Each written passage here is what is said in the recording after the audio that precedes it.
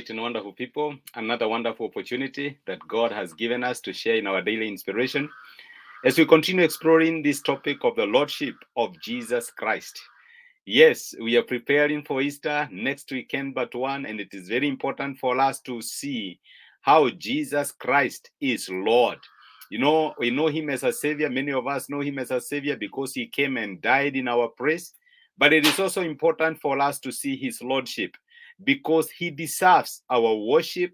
He deserves our obedience. He deserves actually our total submission because he's not only our savior, but he is also our God. And we have been looking at the source of all authority. We've been looking at the background of power, the background of lordship.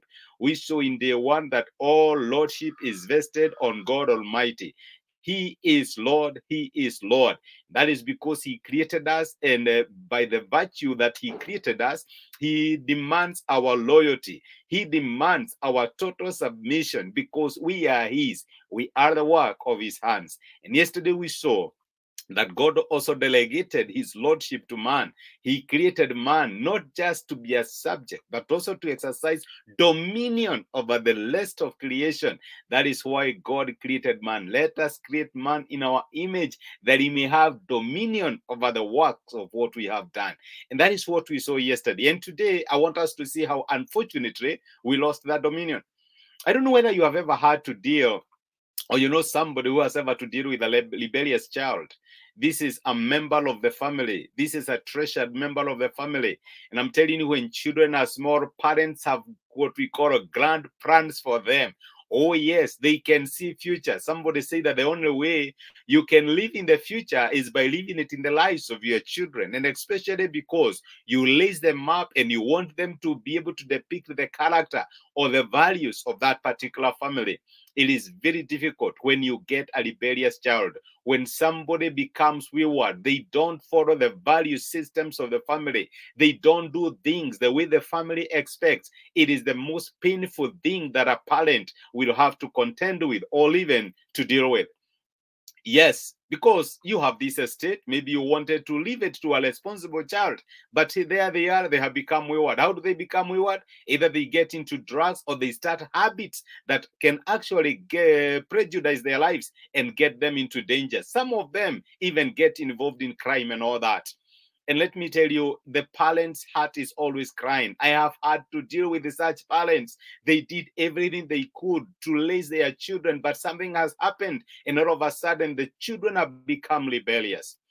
My brother, my sister, that is how God felt. God created the best of creation. Let us create man in our image. And he created man. Man is the only creature that was created through a personal touch. He was not spoken to be. God crafted him. God molded him with his own hands and actually breathed his own breath into man. And the scripture says, man became a living being. Unfortunately, for reasons we may never understand, the devil decided to target man's best, and that was God's best, and that was man. And he lured man into disobeying God. And we ate the forbidden fruit in the Garden of Eden. And unfortunately, the dominion that we were to have, the dominion that God meant for us to exercise over creation, we lost it. And the enemy who deceived us, actually almost assumed it. We lost the dominion that God expected us to have. Creation was supposed to be subject to us. Because we rebelled against God, creation rebelled against man. And that is what happens. If you rebel against authority, that which is under you will also rebel against you. That is what happens. Creation rebelled against man. Where we were to take charge of all the animals, and including naming them as Adam and Eve did, let me tell you what happened. They became hostile to man. You can only tame a few. Many of them are wild. You cannot tame them. And we have so many stories of people that have been devoured by wild beasts. Oh, yes, the ground that was to be supportive of man because of the plants that he would plant and harvest, thorns and thistles started coming out. They are defined man. They rebelled against man because man rebelled against God. Man lost his lordship. It was very difficult. You could not do anything else. The only other example I can remember is like that of the prodigal son. If you know that parable that was given by Jesus very well, somebody who was a son in the family started dining with the swines. He started eating what the pigs were eating. Man had sunk so low. He was created to exercise dominion, but unfortunately, through his own rebellion, he lost his inheritance. He lost it. And that is the state of man. Every man is born a fallen man. Yes, because we lost our dominion. We lost control. We lost the power to rule that God had given us. Only God's intervention can restore the dominion to man. And that is why Jesus came. We are going to look at that tomorrow. Only God's intervention could restore the lordship that we lost. And that is the whole purpose of why Jesus came, to restore that particular lordship that we had lost in the Garden of Eden. Let me ask you a question. What things are defining you today? What is working against you? What do you strongly feel needs to be in your control, but is defining you?